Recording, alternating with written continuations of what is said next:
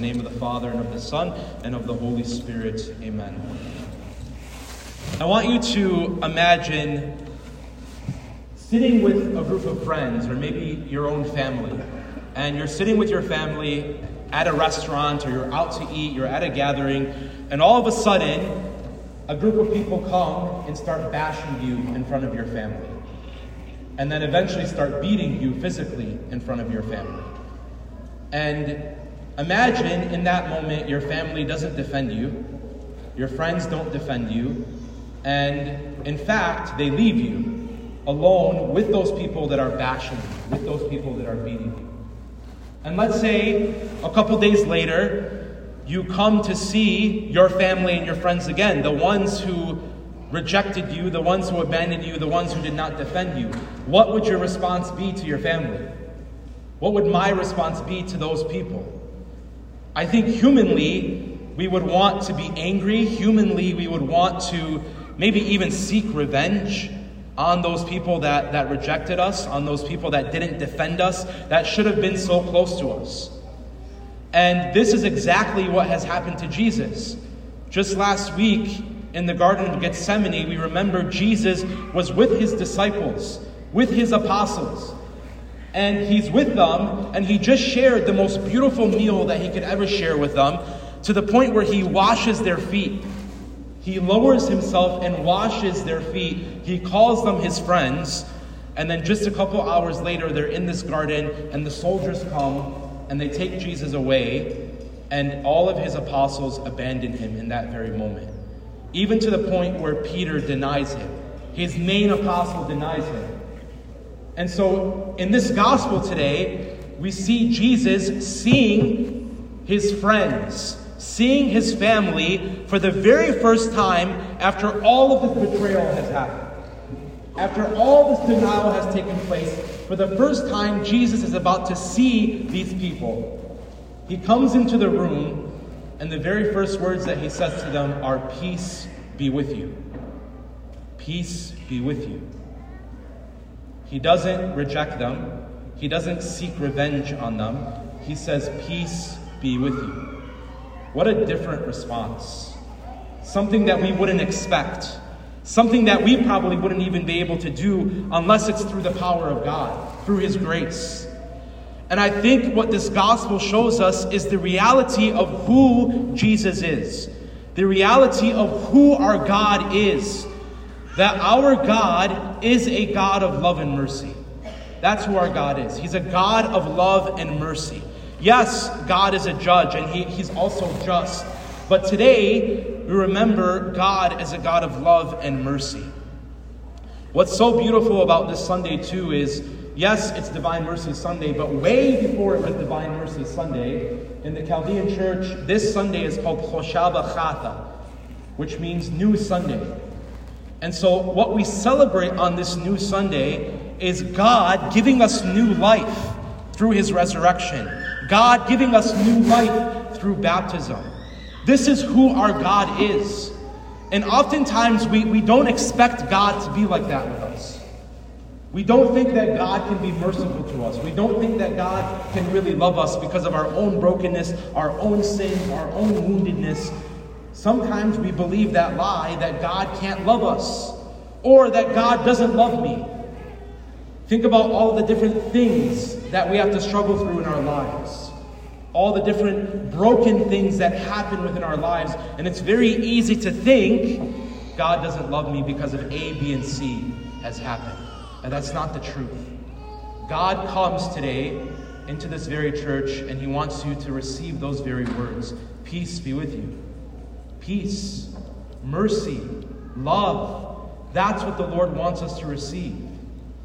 And we forget that so often.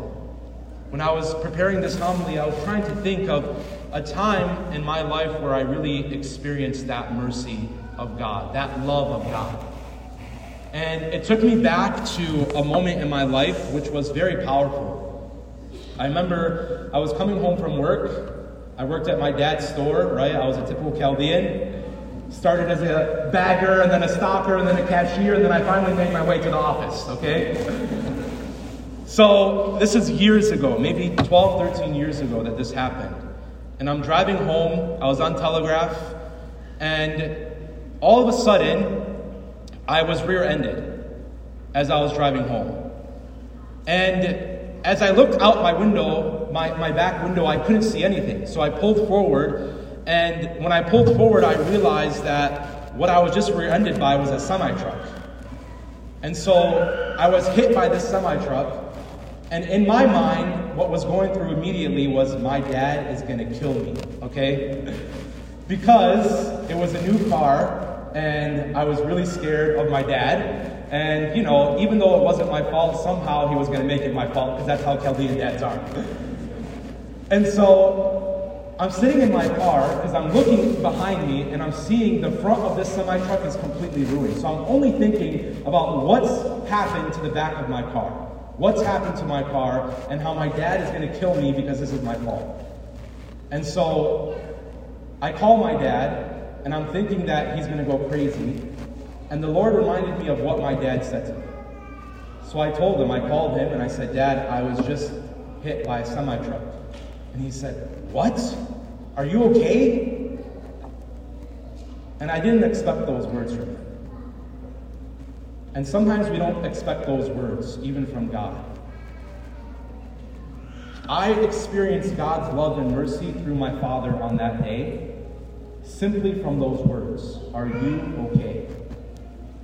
Because what God was showing me through my dad in that moment is that my dad cares about me, my dad loves me. And what went through my mind and my heart is, that's how God cares about me. That's how God loves me.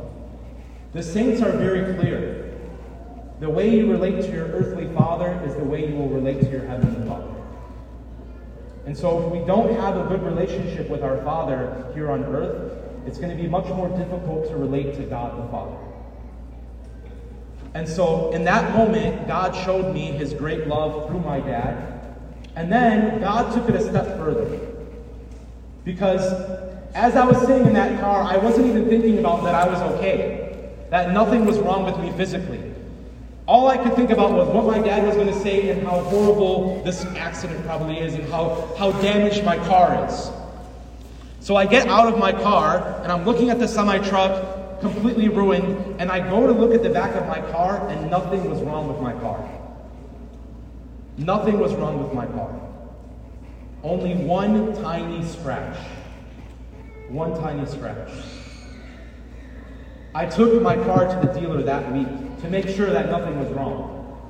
And so I didn't tell them what happened. I didn't tell them that I was hit by a semi-truck. I just took it to the dealer and I said, can you please just check out my car, do, just an examination on it and see what happens. So they did it and he comes back and he says, your car is completely normal, nothing is wrong. I said, if I told you that I was just rear-ended by a semi-truck, would you believe me? He couldn't believe me. That's how good God is. We forget how loving and merciful he is. We forget how much he wants to give us, how much he wants to pour out upon us.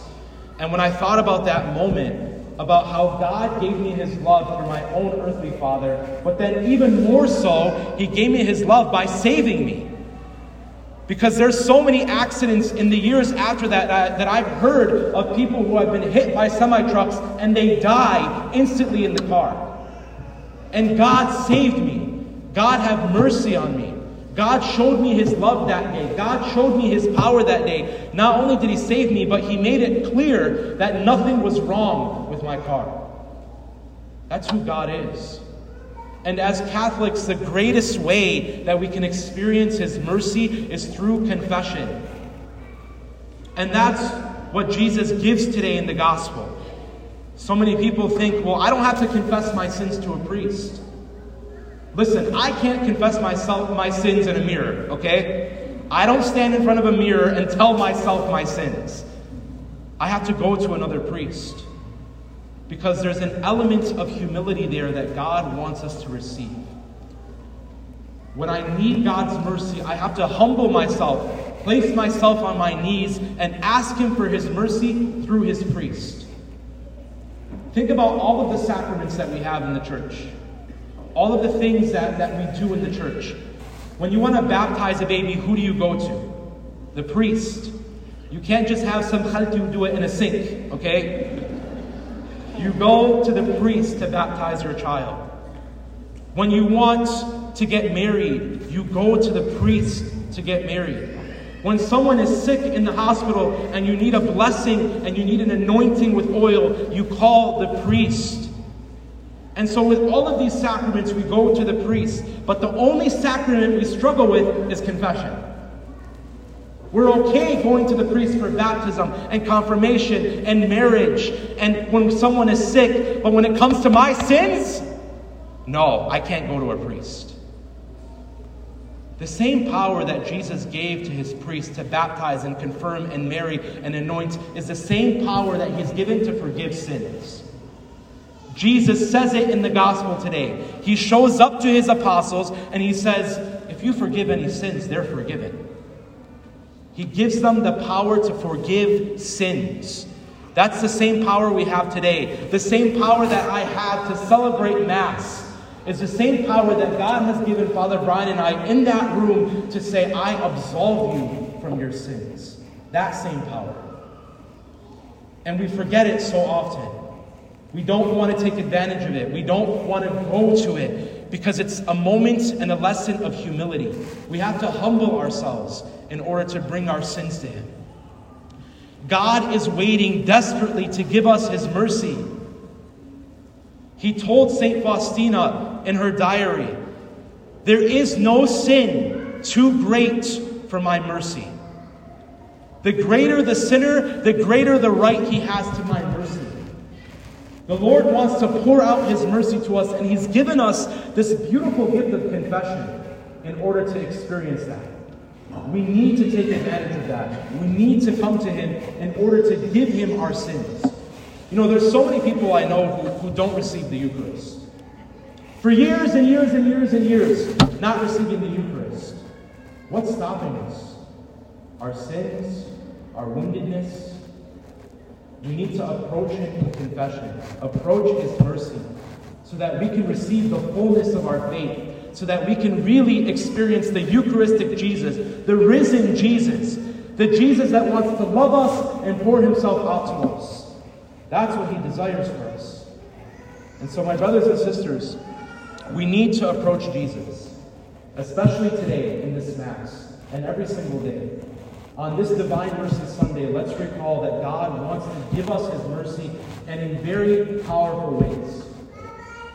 There's confession right now. If you haven't been to confession in a while, humble yourself, get up, and stand in that line. Do it for the sake of your own soul. Father Brian doesn't have plans today. He can stay there till 3 o'clock, okay? And let's give the Lord our hearts. Let's give the Lord our sins so that we can truly be forgiven and truly be freed and truly experience this new Sunday, this new life that he desires to give us. Amen.